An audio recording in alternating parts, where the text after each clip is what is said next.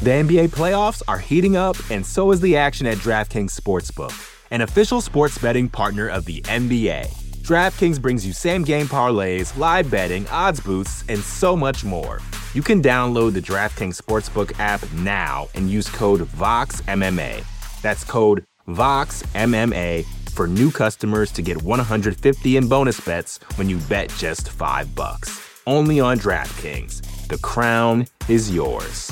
Gambling problem? Call 1-800-GAMBLER. Or in West Virginia, visit 1-800-GAMBLER.net. In New York, call 877-8-HOPE-NY or text HOPE-NY 467-369. In Connecticut, help is available for problem gambling. Call 888-789-7777 or visit ccpg.org. Please play responsibly. On behalf of Boot Hill Casino and Resort in Kansas, 21 and over. Age varies by jurisdiction. Void in Ontario. Bonus bets expire 168 hours after issuance. See dkng.co/bball for eligibility and deposit restrictions, terms, and responsible gaming resources. You're listening to the Vox Media Podcast Network.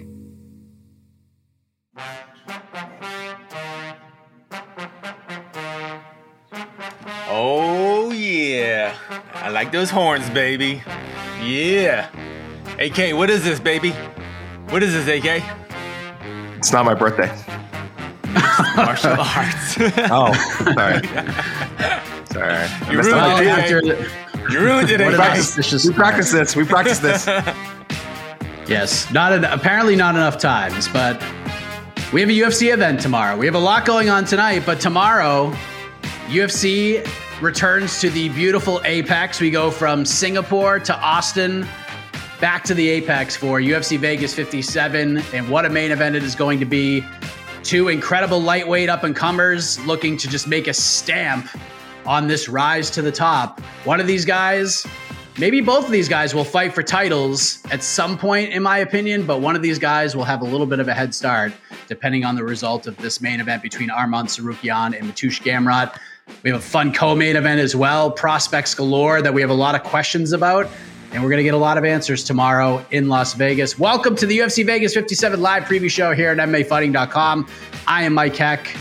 We got a crew here. We got Jose Youngs. He'll be my partner in crime in Sin City next week for International Fight Week. And of course, the Prince of Positivity himself, the great Alexander K. Lee. AK, I want to begin with you, my best friend. Yes. I want to begin with you, my best friend. I'll let you say what you have to say, but say what you need to say. I had nothing to say.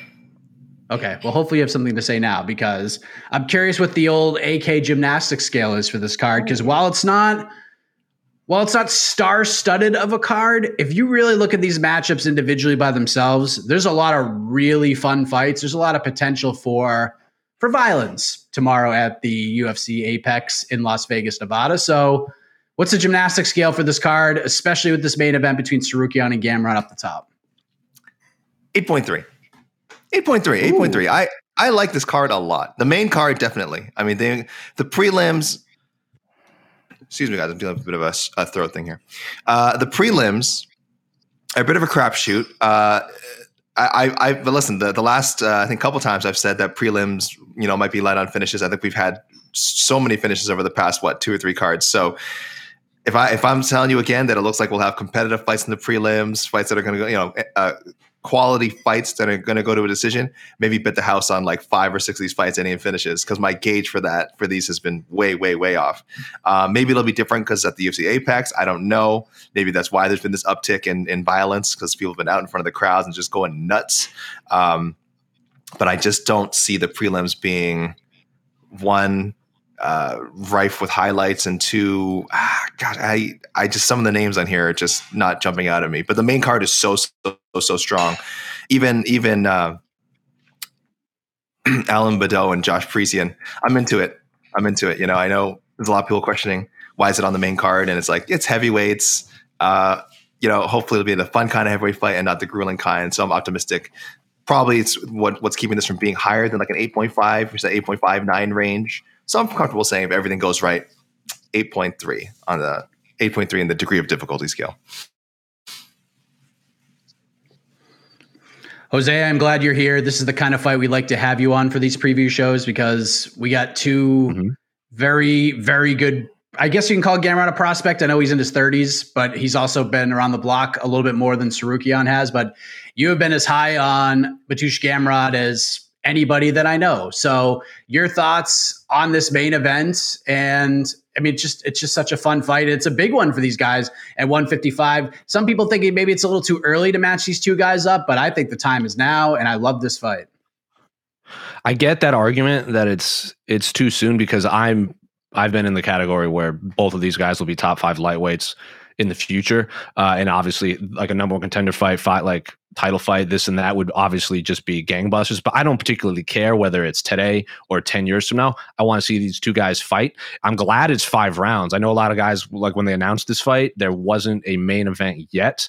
And everyone just assumes this would be a co-main event because while they are top 15 guys, they're ranked like 15 to 10. And we don't normally see fighters below welterweight headline cards that aren't top 10, top 5 fighters. So the fact that these two gentlemen are getting top, like a main event spot, 5-round fights just shows. I don't know if this was the original plan for the UFC, but I'm glad this is what came out because like you said, I've been high on Mateusz Gamrot for a long time. Like he came in as a champ from KSW. He was just a monster. I'll die on that hill that he beat Guram on Fight Island. That was a short notice fight for him. It wasn't his original opponent. So he obviously wasn't prepared, and I still think he won that fight. And then since then, he's been on a tear. And normally at lightweight, when you rack up a couple wins, you don't make the top 15 so quickly. He's racked up not nearly as many wins as some guys below him, and he's already in the top 15. So that just goes to show you what the ranking panel views him and the UFC. Because Yuri Prohaska was a champ of another organization. Manel Kopp was the champ of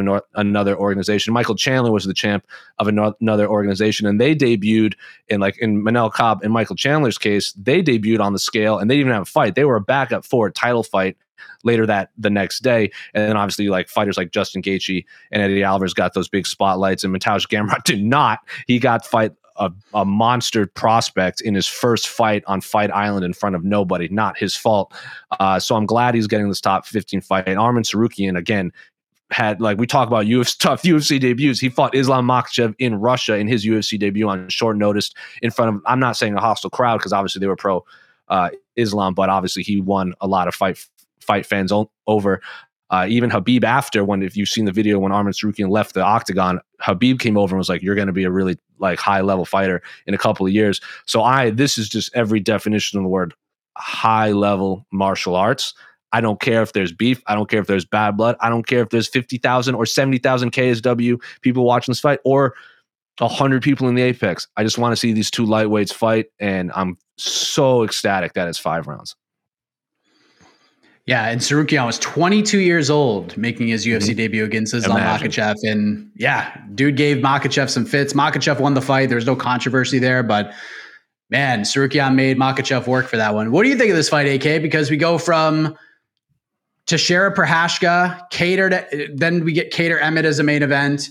And now we get this fight. We're changing pace a little bit, getting ready for International Fight Week coming up next Saturday, but I think this is a fantastic main event. I think you can make an argument that either the main or the co-main event could have headlined this card, and it would still be equally as fascinating in a lot of ways. But it feels to me just like the lightweight division is on fire right now, and one of these two guys is going to emerge. Your thoughts on the placement of the fight and just the matchup itself? And listen, I know you kind of asked me about the whole card earlier, but the UFC's on a run. We don't let it just be PR for the UFC sometimes. Of course, it's the biggest company, and when good things are happening in the UFC, it's fun to talk about. But man, they are on a run. I mean, UFC Austin was spectacular.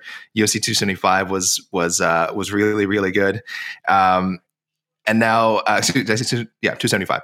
And now, you have this great high quality headliner.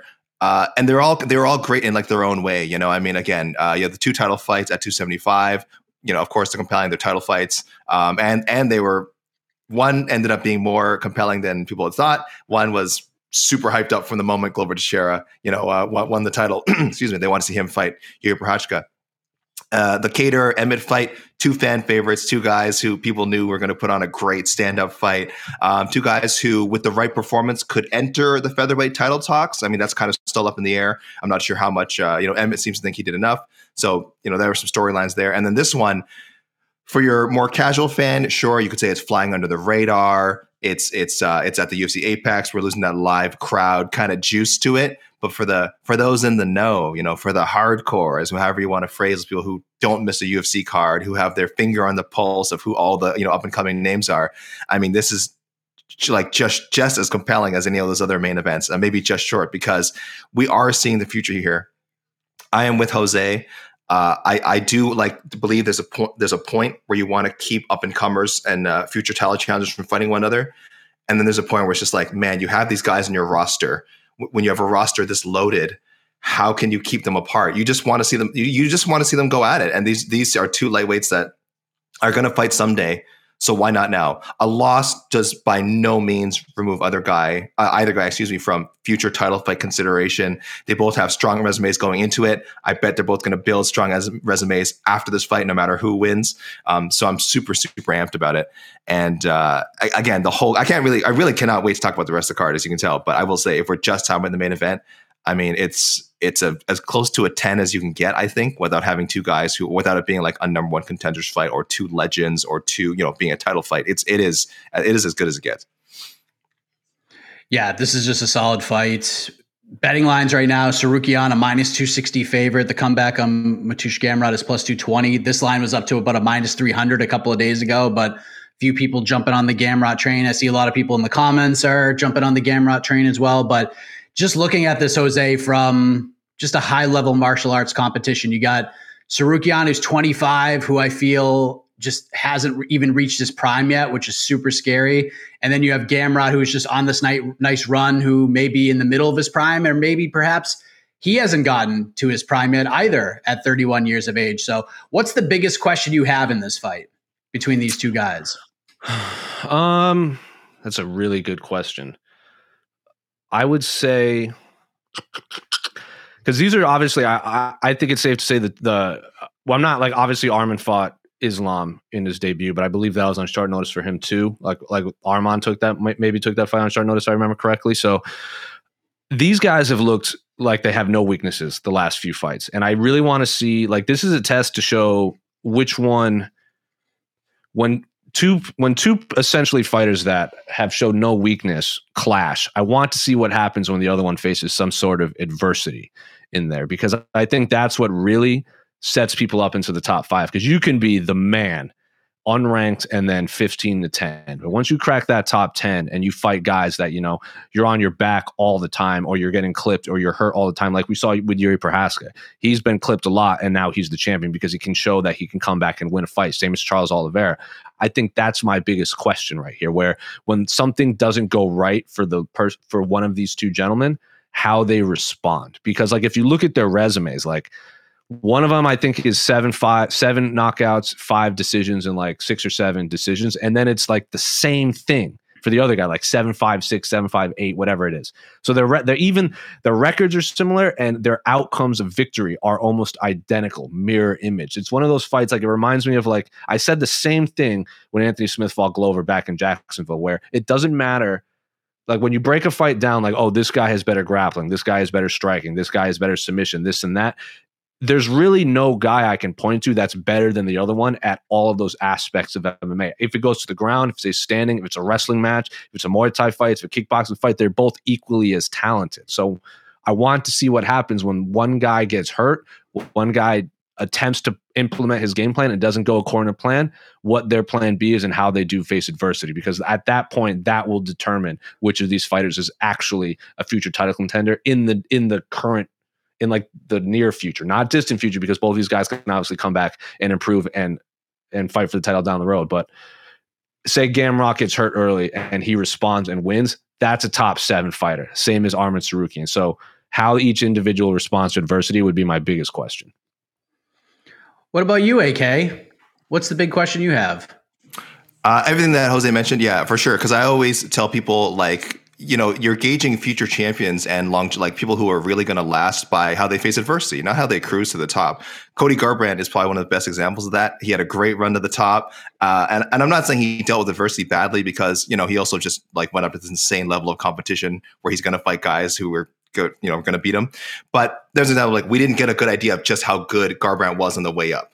It wasn't until he started taking losses, and then we're like, okay, well, now we know where this guy sits, all the time, how close he's coming back. So that for sure matters. I'm hoping both these guys are tested. I'd love to see a back and forth fight, but even if it's one-sided, I do want to see how the loser bounces back. The other thing for me that's really standing out is we kind of have been strategic with how we call these guys prospects, because Gamrot probably less so. He's been around for a while. KSW, he established himself, and then he just made it to the UFC. I think I would say at the right time of his career. And Tsarukyan almost also doesn't look like a prospect. Like if you just look at his record, like 6 years under your belt, 7 years to say, as a pro is pretty good. And then you remember he's only 25 years old. So he does kind of feel like a prospect, right? So I would say Gamrot isn't. Tsarukyan's right on that borderline. I wouldn't be offended at all if people were like, oh no, Tsarukyan's not a prospect. He's just a contender now. I agree with that. It's just crazy to say a 25-year-old guy as talented and seasoned as him. So I wonder, that's what's that to me is a factor, is how much of a real experience gap is there between them? Gamrot is older. Gamrot has been a pro for longer. Gamrot has a few more professional fights under his belt. Gamrot, I would argue, again, had the stronger pre-UFC competition. Not to take away from some of the leagues that Arman fought for, but I do think, I do hold KSW up pretty highly in terms of esteem, in terms of prestige, and the quality of guys that they signed there. But again, I don't know. I don't know if I can say 100%, oh, well, Gamrot clearly has a stronger resume and clearly has the experience advantage. It could be closer than I think. And while that's kind of an intangible thing to be able to find out, I think when you watch how Tsarukyan handles situations, how he adapts, and again, that whole adversity question, we'll know how much that past experience really helped him. Because we know Gamrot has been in there with some, again, I would say some higher quality, more experienced guys. So Tsarukyan, we'll find out. We'll find out how much his past fights have really helped him. So that I'm really fascinated by, the difference between what looks like experience on paper and what is sort of a real practical fighting experience. Yeah, you guys said a lot of things that I would say. So I guess I'll try to take it a different direction. I guess for me, is Gamrot catching Tsarukyan at the right time because of not inexperience, but 25, Gamrot, 6 more years, not just in fighting terms. He doesn't have many more fights than him. He's got a little more experience in the big levels and 5-round fights, especially, but is just overall life experience dealing with the adversity. Like Jose said, is Gamrot catching Tsarukyan at the right time, or is Gamrot just getting a whole bunch of bad luck right here, being on this nice run? There's a few veterans, guys with some names that you could easily match him up with, and it would make sense. But now you're throwing him in there with a guy where it's a hardcore fan's delight, but in the overall grand scheme of things, beating Arman Tsarukyan is cool, and it would do a lot for us. But for the casual viewer, they're just gonna be like, okay, he beat a guy named Arman Tsarukyan. So this is a huge fight. I'm curious about the timing. I'm curious just how good Tsarukyan's going to be in the spot against a guy like Gamrot. And if we're going to come out of here saying, wow, maybe Gamrot is as good as most people said he was when he was coming into the UFC, if this is just perfect timing to fight a guy like Tsarukyan before he really gets as good as he's going to, or was this just a bad luck stop for Gamrot when he's surging coming off of that really close fight, that gritty fight with Guram Kutateladze.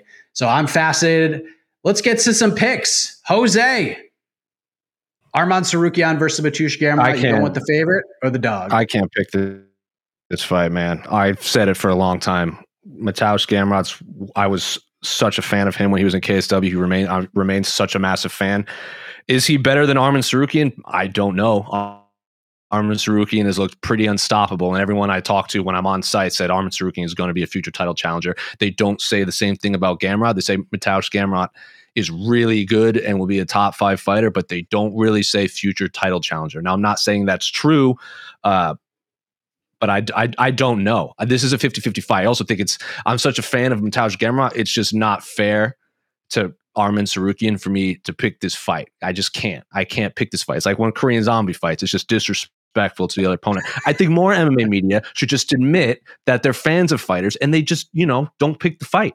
Because I can't do that. I can't pick this fight. Arman Tsarukyan has been perfect. Gamrot is one of my favorite fighters, and he's been perfect. It's just not fair to pick this fight. So pass. AK, all you. Wow. What a soft soy boy you are. I love the fighters. I don't. You know what? There's this thing that you take in journalism school called journalism and ethics and integrity, and I cannot, in good conscience, be unbiased.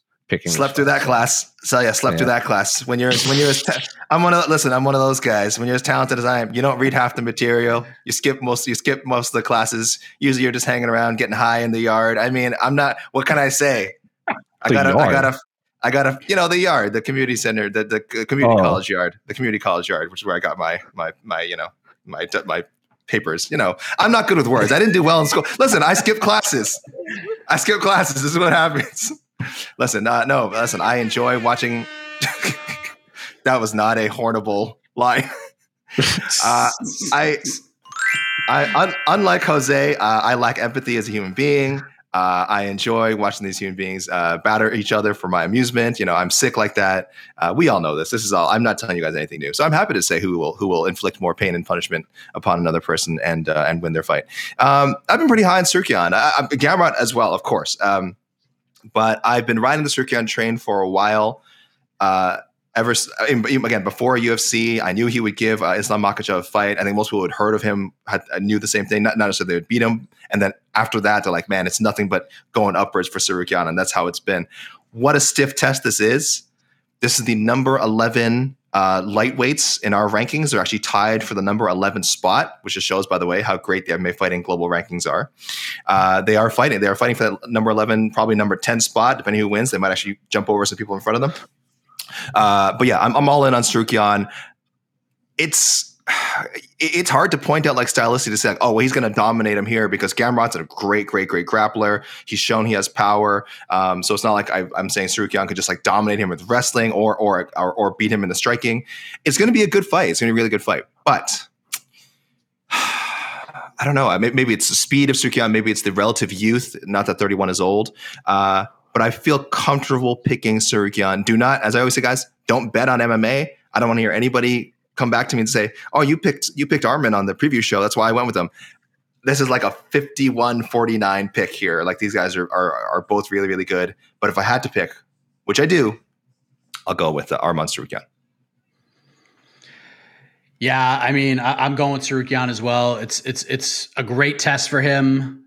Gamrot can pose problems for sure. I think the wrestling, I'm not going to say it's a stalemate. I think just offensive wrestling wise, I think Gamrot's got a slight edge, but Tsarukyan is so good defensively. He's so good defensively, especially on the wrestling. He's a great counter striker. He does things basically from a defensive position that he turns into offense so well. And I think that's just going to be such a difference in this fight. I just think he's going to be a step ahead of Gamrot. I think if we're talking about striking, Gamrot, I'm not saying Gamrot can't throw hands because he certainly can, but I think Tsarukyan's a better striker. And if Tsarukyan gets on top of Gamrot, he's in trouble. He's definitely in trouble. That ground and pound that this man delivers is unbelievable. So while I'm super high on both of these guys, I have Gamrot number 11 in my personal rankings. I have Tsarukyan higher than anybody in our panel. I have him at number 8, and I think it's for good reason. So I think this is going to be a fun fight. I think it's going to be competitive at times, but it wouldn't stun me to see Tsarukyan win this fight 49-46. Now, when this fight gets to the later rounds, that's when things are going to get a little bit interesting for me. How's Tsarukyan going to pace himself over 25 minutes? Does that change things? So that's another big question I have. What happens if we get to round 4, if we get to round 5?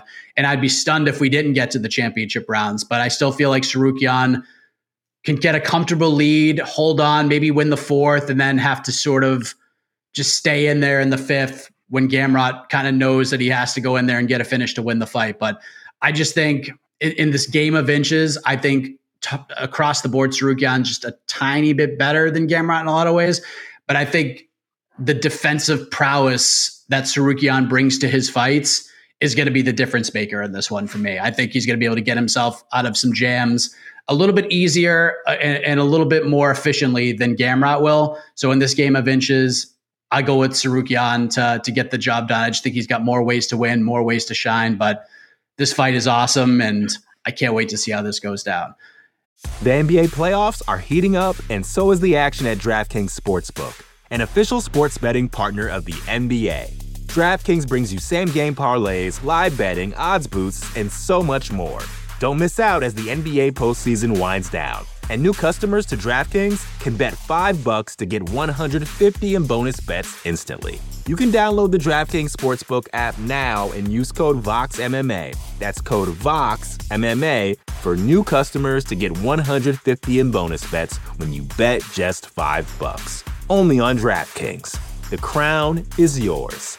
Gambling problem? Call 1-800-GAMBLER. Or in West Virginia, visit 1-800-GAMBLER.net. In New York, call 877-8-HOPE-NY or text HOPE-NY 467-369. In Connecticut, help is available for problem gambling. Call 888-789-7777 or visit ccpg.org. Please play responsibly. On behalf of Boot Hill Casino and Resort in Kansas, 21 and over. Age varies by jurisdiction. Void in Ontario. Bonus bets expire 168 hours after issuance. See dkng.co/bball for eligibility and deposit restrictions, terms, and responsible gaming resources. Much like the co-main event, gentlemen, Neil Magny is taking on another super prospect here in Shavkat Rakhmonov. Rakhmonov has just been running over dudes, and Neil Magny is just that guy that says, try to run me over, son, and see if you could do it. And what was stunning about the face-off, AK, was that Rakhmonov was actually bigger than Neil Magny. You don't see that very often in a Neil Magny fight. When those two guys are squaring off, Rakhmonov looked bigger than Neil did. What do you think of this matchup? Is this the right sort of next step up for Rakhmonov? Because the UFC, oftentimes when you have guys like this, there's intrigue. Maybe they slow roll them. Fighting Neil Magny, this is not a slow roll at all. Is this the right test? What do you think of this co-main event? Again, the MMA fighting global rankings have worked their magic, Mike. Magic Mike. Shavkat Rakhmonov is currently tied for the number 13 spot in our rankings with Bellator champion Logan Storley and Jorge Masvidal. I know there's a lot of people who are like, why is Jorge Masvidal still up there? It's because people like me who are still ranking Masvidal. I don't apologize for it. And above all of them, at number 12, Mr. Neil Magny, who I've constantly underrated. So with that said, I think people can know that I am leaning in the Rakhmonov direction. This is another guy I've definitely been drinking all the Kool-Aid. I'm all in on. I just love everything I've seen from his all-around game. I'm probably being a little bit dazzled by the unblemished record that always kind of gets in my head personally when I'm kind of picking fights. And Neil Magny. Look, people look at his record and say, he's lost 7 times. I mean, he's been fighting nothing but the best of the best ever since he's gotten the UFC. He's one win away. He's one win away from breaking a tie with George St. Pierre. GSP, guys, for the most wins in welterweight history. He'll probably get it someday. I don't think it's going to happen on Saturday. I love Neil Magny. He's going to give you a hard 3 rounds or 5 rounds, whatever you demand of him every time. He's such a difficult out. I think someone with Rakhmonov's grappling background, though, can control him, can bully him on the ground. So that's because we have seen that happen to Magny before. I know you're right. He gets better and better all the time. We've seen this version of Neil Magny wouldn't have lost, fights that the Neil Magny of 7-8 fights ago, would have lost. And that's fine. I think we're seeing a great version of Neil Magny. So this is nothing against him. This is, again, just like with Tsarukyan, the level that I think Rakhmonov is at and how quickly I think he's going to ascend to a title shot. I mean, he beats Neil Magny, let's say convincingly, let's say he gets a finish, which I think is entirely possible. He's maybe, depending on how things shake up at the top, it's tough because welterweight, once you get to the top 10, is like molasses up there. 2 more fights after this one. 2 more fights to get a title shot. So he'll have to go 6-0, 7-0. I think that's reasonable. I think that's what most people would expect. Certainly things could happen that could move other contenders out of his way. But my conservative prediction would be he wins on Saturday, a couple more big wins, and then no matter who it is that has the title at that point, Rakhmonov's getting a shot. The betting lines of this are really interesting. Not that that's something you really pay all that much attention to, Jose, but at least you get to see how the people who are putting money on these fights that look at it from that perspective are looking at this.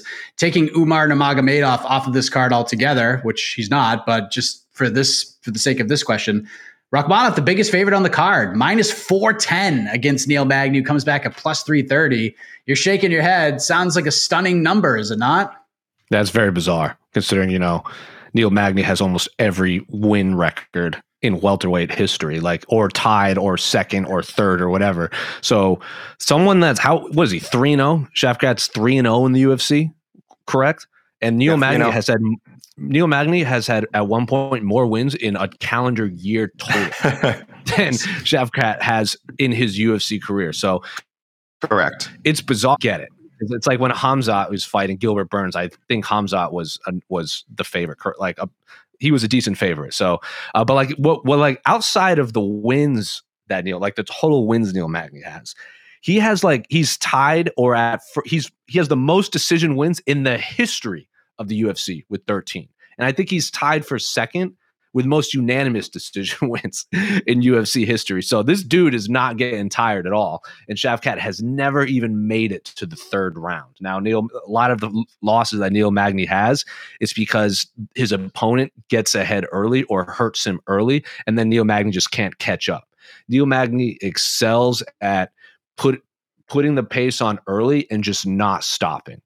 He's shown that if he can't do that and his opponent does that to him, it's not going to be a good night for Neil Magny. Like, he got hurt early with Santiago Ponzinibbio. He got submitted by RDA fairly early, if I remember correctly. Michael Chiesa is essentially just fought Neil Magny the way Neil Magny fights people. And then Lorenz Larkin just kind of beat the soul out of him real early en route to like a TKO win. So if he can implement his game plan in the first two rounds, or at least the first round and a half, that's going to be a rough night for the Uber Proxfest and Shavkat Rakhmonov. And I'm not saying that's going to happen, but if Shavkat hurts Neil Magny in the first round but doesn't finish him, it's going to be tough because Neil Magny has shown that if he gets hurt, it's probably not going to the Hector Lombard fight I'm going to use as an outlier because Hector Lombard just kind of blitzed him and then got exhausted after one round, and then Neil Magny took advantage of that. I don't think that's going to happen to Shavkat because I don't think he has the lack of gas tank that Hector Lombard had when Hector Lombard was cutting to welterweight. So this is a super fascinating fight in the sense that there's an Uber prospect who doesn't make it to the third round against a guy who has made it to the third round more than any fighter in the history of the UFC.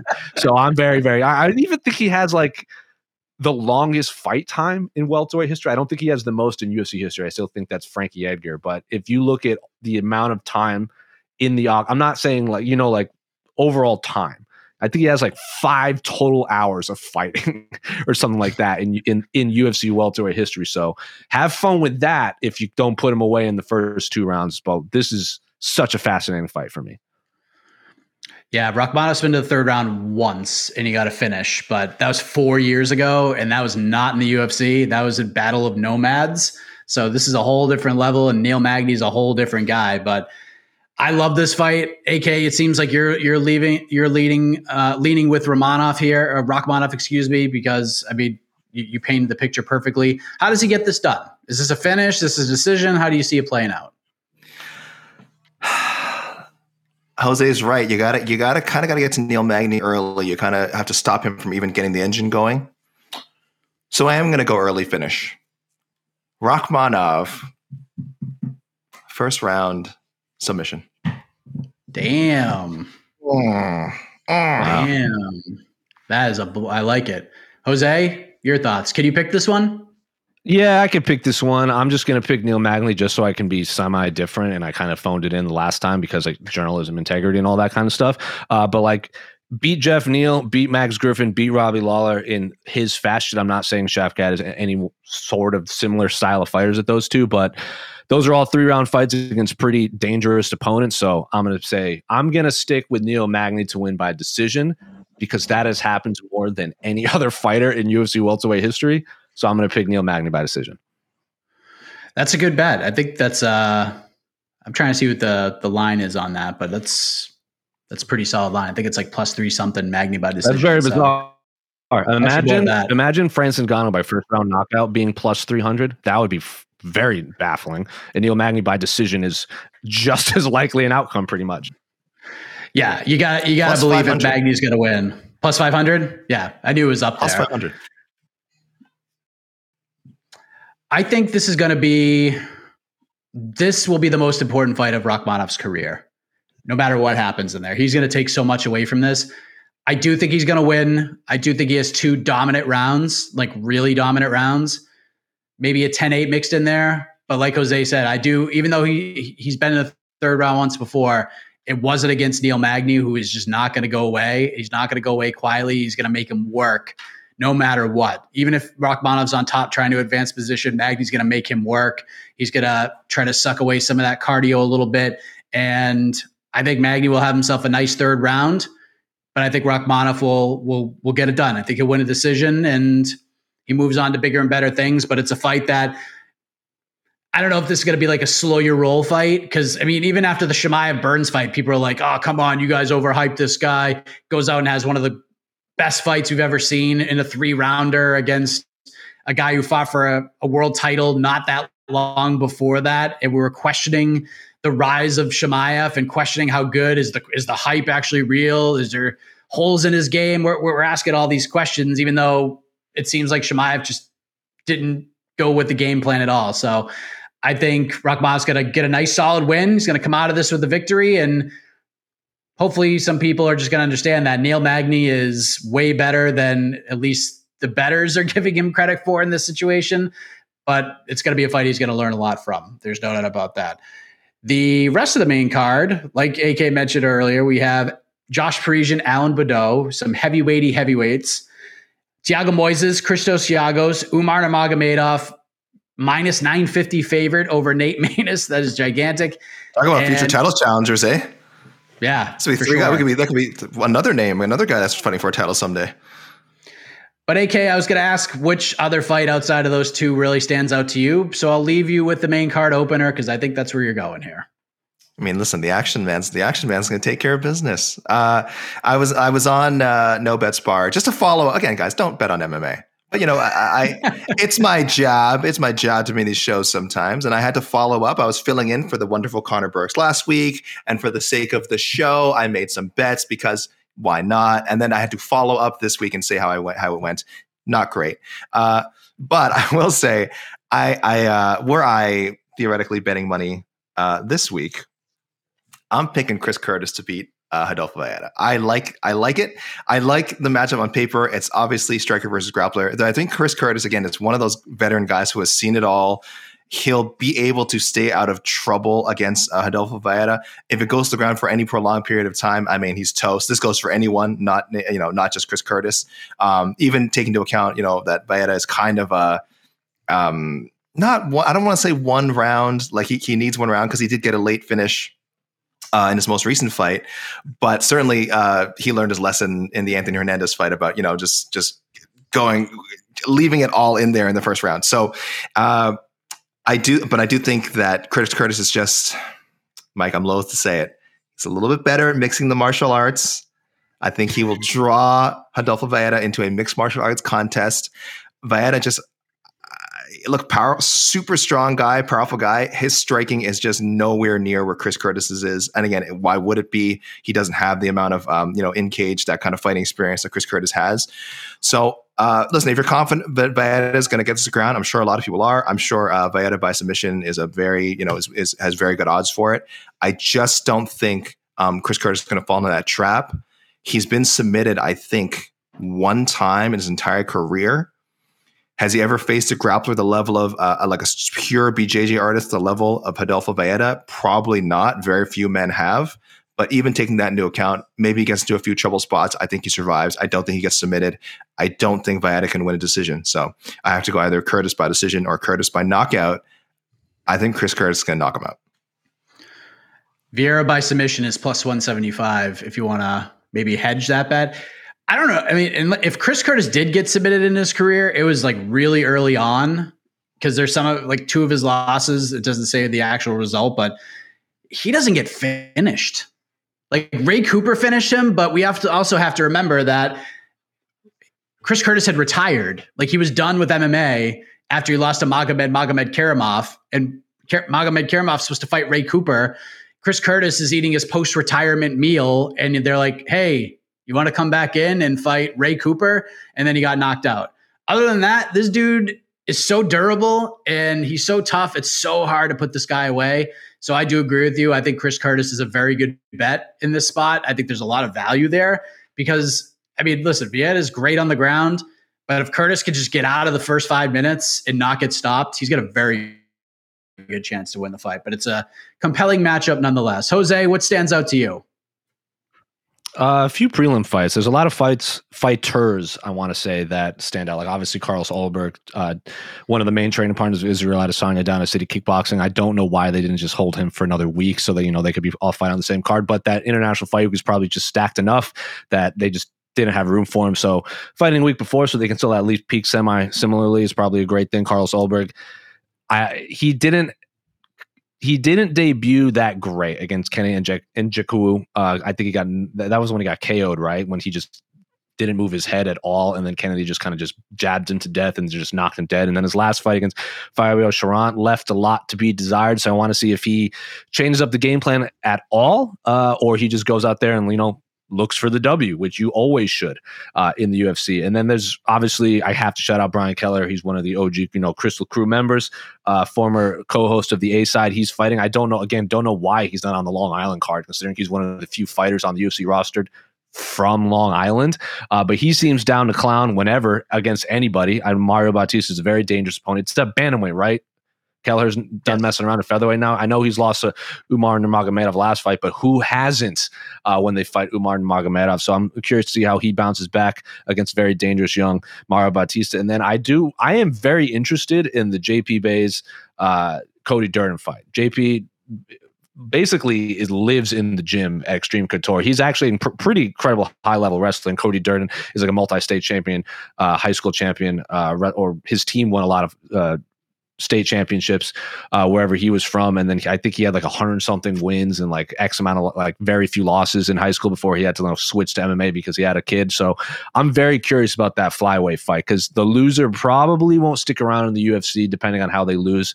JP, I know she used to be married to Cheyenne Bays, and if you asked a lot of people at the time who had the brighter future coming into the UFC, a lot of people said JP. That obviously had his last few fights that he's lost. He's 0-2 in the UFC since winning the Contender Series. Isn't indicative of that. I think he's much more talented than his record shows. So I'm obviously very excited for that flyweight fight. Cody Durden's obviously coming off the loss to Muhammad Mahayev, who hasn't lost to that kid. A lot of people kind of paint him as a future title contender, if not just future champion outright. So I want to see how these two flyweights rebound from pretty devastating losses and if they will continue on in the UFC after Saturday night. Yeah, that fight's going to be absolutely chaotic. JP's been in there with Bruno Silva, like flyweight Bruno Silva, who could absolutely crack. And then his second fight, short notice, he goes up to 135 and fought freaking Montel Jackson, who has hands the size of Brock Lesnar, and he got knocked down like 100 times and still didn't get finished in that fight. So if you got to take some pride somewhere, take it there. That fight's just going to be like a couple Tasmanian devils rolling around with dust flying. That fight's going to be absolute pure chaos. That's probably my pick for fight of the night. I think Tafon and Chukwi, Carlos Ulberg ain't going to be pretty, but it's going to be pretty fun. Hey, They're just any fight with Carlos Ulberg is pretty. Did you guys see the weigh-ins? Oh yeah, well, I is it? Listen, is it? How can a human being like actually glow? How is it possible? Did you guys see it? Like he stepped. I swear to God.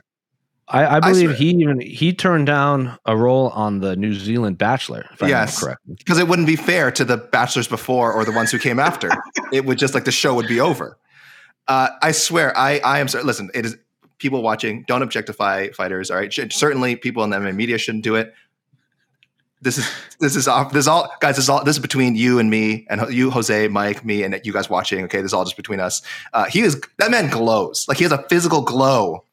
It was weird. It was crazy. I swear. I was like rubbing my screen. I'm like, is my screen smudgy or something? How can a human being actually glow? It's not. I've never glowed in my life. I've never had that shine like a Carlos Ulberg. So I'm just saying it is disturbing. I don't know how it's possible, but I swear I saw it this morning at the official weigh-ins, and I just don't know how to explain it. When you need mealtime inspiration, it's worth shopping Kroger, where you'll find over 30,000 mouth-watering choices that excite your inner foodie. And no matter what tasty choice you make, you'll enjoy our everyday low prices, plus extra ways to save, like digital coupons worth over $600 each week. You can also save up to $1 off per gallon at the pump with fuel points. More savings and more inspiring flavors make shopping Kroger worth it every time. Kroger, fresh for everyone. Fuel restrictions apply. Another day is here, and you're ready for it. What to wear? Check. Breakfast, lunch, and dinner? Check. Planning for what's next and how to save for it? That's where Bank of America can help. For your financial to-dos, Bank of America has experts ready to help get you closer to your goals. Get started at one of our local financial centers or 24/7 in our mobile banking app. Find a location near you at bankofamerica.com/talktous. What would you like the power to do? Mobile banking requires downloading the app and is only available for select devices. Message and data rates may apply. Bank of America NA, member FDIC. I'm shining right now. My head is shining because it is 587 degrees in Command Center 4.0 because we haven't installed the air conditioning yet. So I don't want to hear nothing about anything being hot out on the East Coast over there. It is 106 today out here in Arizona. We're 100 right now, but there's no AC in here at all in this room. Yeah, there's no AC in here at all. Not yet. Hopefully, by the time we get back from Vegas, we'll be able to cool off a little bit. But we fight on through. Let's go to the peeps, Casey. Let's see what the peeps have to say about UFC Vegas 57. There he is. Hello. Second baddest stash in MMA media behind Randy Costa. Oh, speaking of glowing, It was a different stash. He has more of these. I'm working in a saloon in the Wild West, or like you know, it's a difference. In an official mustache contest, they would not be in the same categories. You know what I mean? You would not. You know what I mean? They're not competing. Yeah, there's different. Like like Westminster Dog Show. That's what I was saying. Dog I would show, assume, yes. but like in a dog show or like a bodybuilding competition, you do have the categories, and then you just have overall. It's so best in regardless show, of their overall, same best weight, best in show. So. Well, eventually, if Casey does win and Randy does win, they would have to face off in the ultimate pose down at the end. That's not. We didn't get it. We'll get there when we get there. Yeah, but that'd be stellar. Next BTL. All right. Oops. Hold on. Is this the best prospect versus prospect fight in a long time, AK? Oh, go to Jose. This is a Jose question. I'm sorry. You got to go to. My memory is garbage, so I'm gonna have to actually click back here. This reminds me of like when a young Max Holloway fought Dustin Poirier. I know they were both really young, but those two eventually ended up fighting again for an interim title. If you tell me in like 6 years Gamrot is fighting Arman Tsarukyan for an interim title, I'd be surprised that Gamrot is still fighting because I think he'd be 40 at that point. But it could happen. So probably something around there. Again, my only caveat is calling. It's just weird calling. I think Gamrot is not a prospect, right? Jose, Gamrot, Tsarukyan, I'm fine. His age, he's so young. Gamrot is not a prospect. People in the UFC, and like when they're new to the UFC, people label people like Yuri Prohaska was not a prospect. Manel Kape was not a prospect. Like those guys. Michael Chandler was not a prospect. So if you want to call him a prospect just because you don't know who he is, so be it. But I don't consider either of these gentlemen. Once you're in the top 15, I don't consider you a prospect anymore because you're there.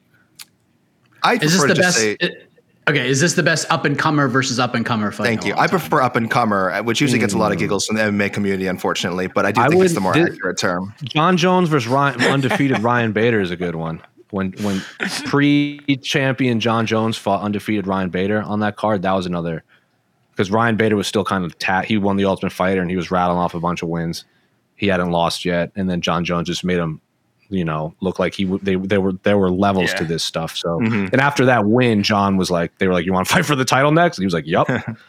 Because Bader was like a good prospect, but John Jones was like super duper prospect at that time. Yeah. So but I know what you're saying. I would that Bader Jones is a good one. That's a good one. But what I like about this fight, the up and comer versus up and comer, is like fight night main events usually aren't like this. That's why I feel this is kind of unique, and I know there was some moaning about this main event, but I love it. I love the UFC by making this 5 rounds. I think it's just perfecto. I think just repeat what you guys said earlier. Yeah, and we always say we want to see future like title challengers put in 5-round fights. It's always weird how they're like they don't want to put these guys in main events or into 5-round fights until they absolutely have to. And it's like, why not? Like, I don't understand. Aren't you testing to see if these guys are championship fighters? Then you should give them like the chance for 5 rounds. It's always really strange. Yeah. Would you consider like when Rose fought Paige in that main event? Paige hadn't lost yet, and Rose was coming off. I don't know if she had lost to Carolina yet. But that was that felt like they were obviously looking back, there were levels, but at the time they were both on the rise undefeated, and then they fought in the main event. Rose wasn't undefeated. She had already lost. Yeah, well, I mean in the UFC. I don't know if Torres. She had already lost. Rose had already lost. Carla. Carla. Tisha. Yeah. Yeah, Tisha as well. Yeah. No, I know what you're saying though. I consider Rose a high level prospect. I considered Paige even at that time. Yes, just someone who was very hyped. Well, I guess what I'm saying is like I'm not saying like they're like Paige was going to be a future champion ever, but that was a main event. Is what I'm like. Remember how we're talking about like that doesn't normally headline fight nights. That headlines the fight night, and the next day or the day before was Chad Frankie, and the day after was Connor Aldo. So like Rose and Paige headlines on that same week. Yeah. You know what we were robbed of this year that would have been up there is the Evloev Topuria fight.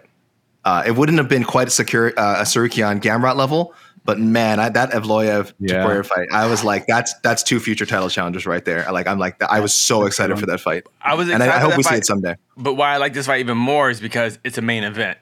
Yeah. And so it's not, I don't want to say waste is not the right word, but it's not buried as just another fight. Like this is a featured fight where the fact that if this wasn't the main event, we would be talking about it, a couple minutes. But now since it's main event, we're dedicating most of the show to this fight. And that's exciting for these fight. But I'm just happy the UFC had enough faith in these 2 fighters to do this because you're right. The fans don't know who these guys are. The casuals don't know who they are, but that's why you have main events. That's what fight nights are for. So this is why this is kind of awesome. Trust me when I tell you this, you will not be disappointed with this fight. This is not going to be a stinker. Oh no! Either Tsarukyan's going to win in devastating fashion, Gamrot's going to get a finish, or these 2 are just going to get after it for 5 rounds. Either way, we're going to walk out of here with a lot to talk about after that main event. And we're going to know so much more about both fighters too. Yeah. 100%. 100%. That's the exciting part. Yeah. You know what will pass this is when O'Malley fights Adrian Yanez eventually. That fight's gonna be more hyped, and that will be a main event for sure. Make it happen, please. O'Malley's got a tough fight next week, so let's see.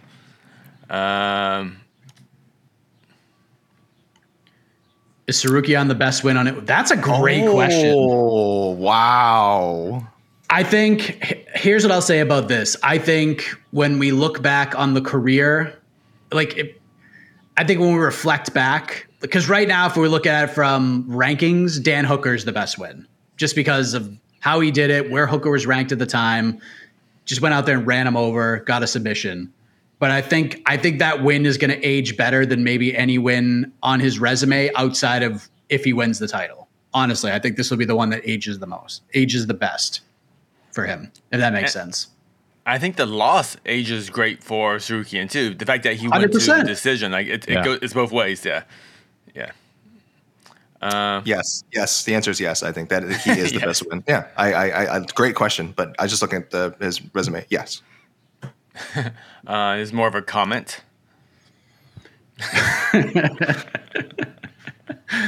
Or it would be if Mike, if it was in UFC Paris. As our Jed Meshew has lamented multiple times, why do we not have the Parisian versus the Frenchman at UFC Paris? What happened here? We could have held this off for 2 months. I don't know. Just run it back again, no matter the result. Just do it again. Yes, definitely. It's a big one. Both guys need to win badly. They're probably both fighting for their jobs, and hopefully it's a fun, exciting fight that doesn't last more than 7.5 minutes, and we should be good. It's a fine fight. The placement on the card is just weird. This should be Umar and Nate Maness spot. That should be, but whatever. Who on the prelims could have taken this spot? There's probably a few good options, right? Umar. Basically. Oh, you said Umar and Maness. Oh, that's right. Oh wait. Umar is on the main card, I think. Yeah, he's on the main card. No, he is? Whatever. Yes, how many fights are on the main? I mean, I'm going by Tapology's order. I'm not sure if that's the correct order. It's 6 and 6. All right. So Umar should be on the main card. But yeah, I'm trying to think what else could you put on instead of the heavyweight fight. I mean, even the glowing Carlos Albert. No, that fight's probably pretty ugly. We don't do that. Let's talk about this gentleman now a little bit. Not Trollhouse, but Magny is in gatekeeper exile. No way he makes a title run from here. I mean, I don't know if I like Gatekeeper X. I mean, he's kind of that, I guess. Like, not in a. We need to find a more respectful term. He's made himself that because he doesn't say no.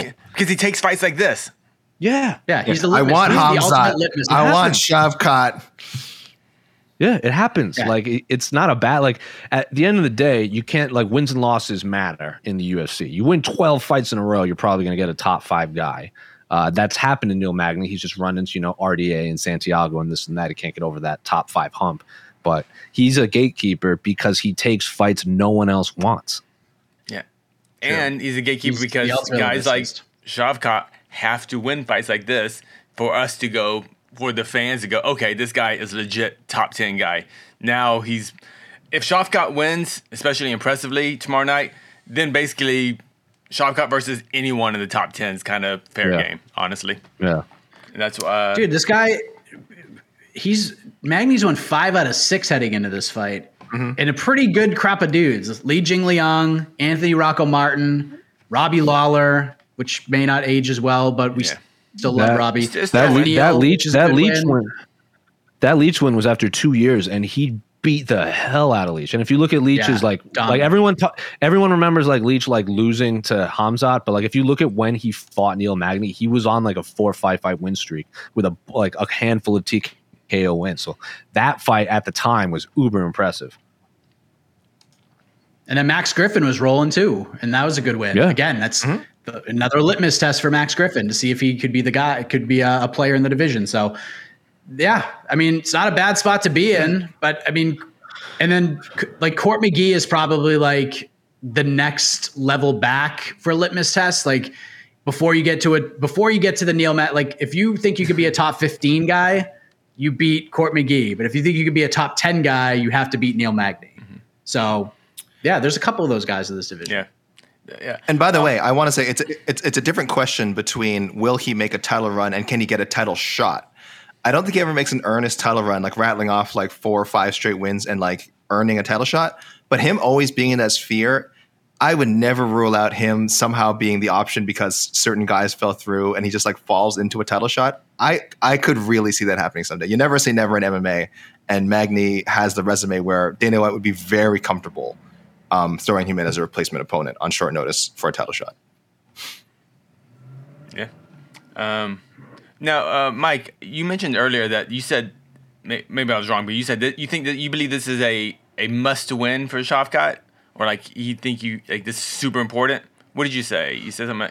I think he's going to take a lot away from this fight. Either way, most important fight of his career. This is going to be most important fight of his career. What about Magny?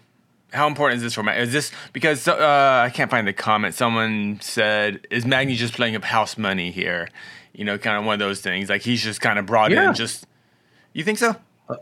A little bit. I think there's some truth to that. I think if we're talking about pressure versus pressure, I think all the pressure's on Rakhmonov here. You get this spot, you wanted it. Be careful what you ask for. You're the second biggest favorite on the card against a veteran who is on the precipice of breaking records, the record of freaking George St. Pierre.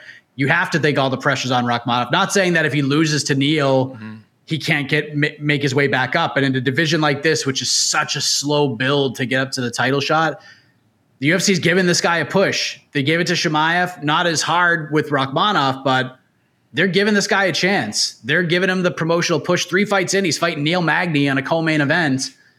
It's a big deal. And he doesn't seem rattled by it at all, which that face-off was just go watch Rakhmonov at that face-off. It's like he smirks at him like he knows something bad's going to happen. Yeah, sorry. Here's a comment. I found it from Mr. Boza. Yeah, I think there's a little bit of truth to that. I don't think it's 100% like I could just go in there loosey-goosey and whatever happens and I'm fine. But I think there's some pressure on him because I'm sure just within himself, he wants to win. Yeah, I think it's more of a pressure, like more of a personal pride for Neil Magny because we're the fans and kind of all of us are saying he's this high-level gatekeeper. But I think from Neil Magny, he wants to go, no, I can win that belt. I can beat Chimaev. I can fight for that belt. And right now, we don't see Neil Magny that way. But that's why I don't believe this is not a house money fight for Neil Magny. I think that for him to really convince himself that he is one of the best in the world and can fight for that title, he has to look good Saturday night too. So that's why I don't really buy into this house money thing. But I understand what people are saying. I don't think, and what I mean by that is like, I don't think a loss, unless he just gets run over, like he just gets trucked in like a minute tomorrow. I think people are expecting him to lose. You know, look at the betting lines. It's ridiculous. Yeah. Seeing Neil Magny as a plus 330 underdog heading into a fight with a guy with only 3 UFC fights. But if he's competitive, I think he'll be okay with that. And most people are expecting him to lose this fight. So in that sense, a loss doesn't hurt him that much because people are already expecting it. And a win is cool and it gives him a little bit of a rub, but I don't think it does. I don't think it bumps him up like 5 spots in the rankings or anything. You know what I mean? No, just kind of keeps him where he's at. No, but I think notoriety wise, and yeah, I know what you're saying. Yeah. Yeah. Cool. Where is that? Take a couple more. Take a more. Umar Nurmagomedov seems to be the biggest favorite of the whole card tomorrow at minus 1,000. Is that correct? I found that. Yeah, he's according to DraftKings, he is the biggest favorite on the card by a lot. As we started the show, he was minus 950. Couple bets, I guess, on Nate Maness. Now it's down to minus 900, where it's been most of the week. Come back on Nate Maness plus 500. I actually think these betting, no disrespect to Nate, I actually think this betting line could be a little wider, honestly. I just think what Nate doesn't do well, Umar does incredibly well. The Johnny Munoz fight, I can't get that fight out of my brain. I just can't. How easy Munoz is able to take Maness's back over and over again in that fight. And I think Maness got the split decision there in a fight that could have gone either way. Munoz is a good grappler, but if Umar gets your back, you're done. Like, I don't care who you are. I don't care how good your defense is. If he takes your back, you're done. And I think he's got 3 rear naked choke finishes in a row. Brian Kelleher being one of those. 4 out of his last 5 wins are rear naked choke. If he takes Nate's back, this fight's done. And yeah, I feel pretty confident that he will be able to take Nate's back. Now, maybe Nate comes out and just has to realize, like, hey, I just can't get taken down. If I stay on the feet, I got a chance. But you have to think at some point Umar's going to get him down, and then things get a little hectic down there with a guy like that. So I think the line could be a little wider, but Nate's good, man. Nate's a good fighter. Just what Umar excels at, Nate is not great at. Nate Maness, cheat. Use the Tim Elliott method of dealing with these, elite wrestlers. Grab a glove. Listen, grab the fence. Grab the fence. You get a freebie, maybe 2. Maybe it's, Chris Tione's your ref. Hold on to that. Double fist that thing. You could be hanging on to that bat. Yeah. Double fist that thing. And if he takes your back, kneel over and ram his head into the fence using whatever it takes. Because when you're I think minus 1,000 or minus 950, minus 900, whatever it settles at, is a little crazy. Those are Bellator odds. Those are PFL tonight odds. It's very high. How often do we see that? Those are UFC odds, man. This is. How often do we see in non-title fights a minus 1,000? Like in a non. What is Thiago Moises? He's about the same. What is he? What is he? Like? He's got to be at least a minus 800 over Giagos. Yeah, he is not. He's minus 255. Wow, that's great. Christos Giagos is really good. Yeah, plus 1,000 is crazy. 1,000 means a 10-1 favorite. You don't see that almost anywhere again, except on Bellator. What did Anthony Smith said when he was like at one point someone had him as like a plus 1,100 against John Jones or something like that. He goes, "Oh yeah, that's like he's like someone asked him that. He goes plus 1,100. That's like bringing out a corpse to fight someone else." Like, and he's right. Yeah. And that's a title fight. Again, we see these odds in title fights. We see this with Shevchenko. She's had multiple fights where the opponent is minus 1,000, 1,100, 12. Or she's minus 1,100, 1,200, whatever. Non-title fights in the UFC. I think this is pretty rare. People in the comments, go ahead, shout out whatever I'm forgetting. I'm sure I'm forgetting a ton of things that are close, but I'm very sure in the UFC it's very, very rare. And again, it shouldn't matter whether it's in the UFC or another promotion. A quote unquote mismatch is a mismatch, but Nate Maness is really good, undefeated in the UFC as well. So the odds seem a little crazy to me. Are you picking him? God, no. But Mike's, that's what I'm saying. Because Mike's breakdown makes sense, is that the route that Mike is kind of saying is going to play out in, I think that's what we're all seeing. I think as soon as we saw this matchup made on paper, we all kind of saw it going that way. So, but MMA is crazy. I think only in rare circumstances should someone be, again, minus 1,000 or greater than minus 800. Like, that's That's like discounting so many things that can happen in MMA, random injuries, guys getting a lucky punch. Again, Nate Maness cheating his ass off as he should to try and get whatever advantage he can as a plus 650 underdog in this case. Yeah. What was Romanoff over Chase Sherman? Oh, good question. Good question. I think it was around that 18 minus 2,500 or something crazy. No, stop it. Was he? I'll look it up right now. It was ridiculous. I'm bringing up memories. We've had this conversation before, and I remember. It was Romanoff and Chase Sherman. But that was also late notice replacement. I mean, those guys are nowhere near each other in the rankings. I think Umar and Nate Maness are a little bit closer to each other in the rankings. Maness's record is much more close than Sherman. Chase Sherman wasn't even minus 2,500. Took that fight. Sorry. Chase Sherman cut and then came back. Yeah. He wasn't in the UFC. Yeah. So I'm saying full camp, full notice, like regularly scheduled fight with these kind of odds almost never happens. Yeah.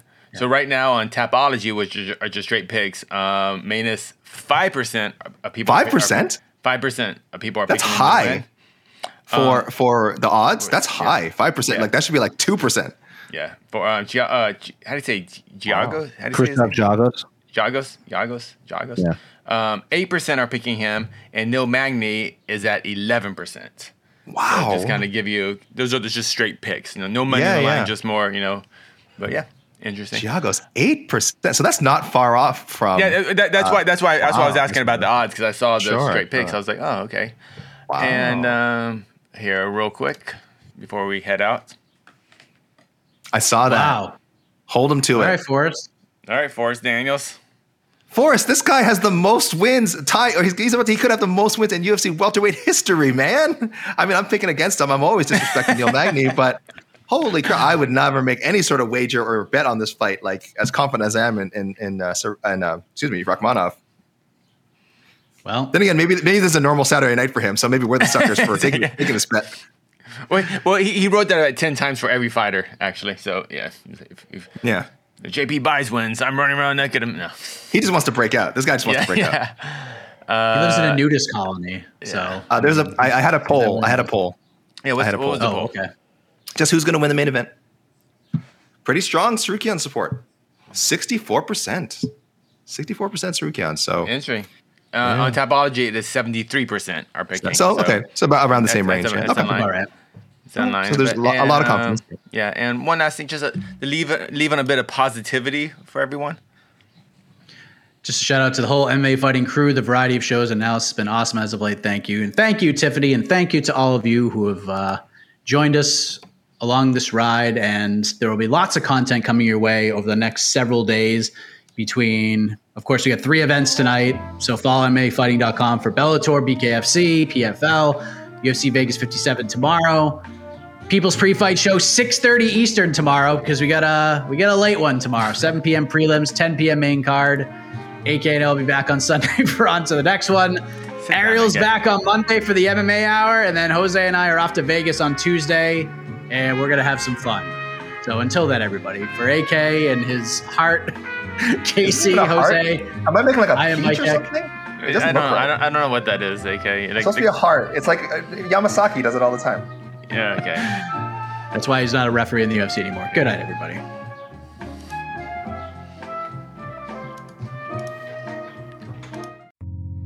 You're listening to the Vox Media Podcast Network. The NBA playoffs are heating up, and so is the action at DraftKings Sportsbook, an official sports betting partner of the NBA. DraftKings brings you same-game parlays, live betting, odds boosts, and so much more. You can download the DraftKings Sportsbook app now and use code VOXMMA. That's code VOXMMA for new customers to get $150 in bonus bets when you bet just $5. Only on DraftKings. The crown is yours. Gambling problem? Call 1-800-GAMBLER. Or in West Virginia, visit 1-800-GAMBLER.net. In New York, call 877-8-HOPE-NY or text HOPE-NY 467-369. In Connecticut, help is available for problem gambling. Call 888-789-7777 or visit ccpg.org. Please play responsibly. On behalf of Boot Hill Casino and Resort in Kansas, 21 and over. Age varies by jurisdiction. Void in Ontario. Bonus bets expire 168 hours after issuance. See dkng.co/bball for eligibility Eligibility and deposit restrictions, terms, and responsible gaming resources.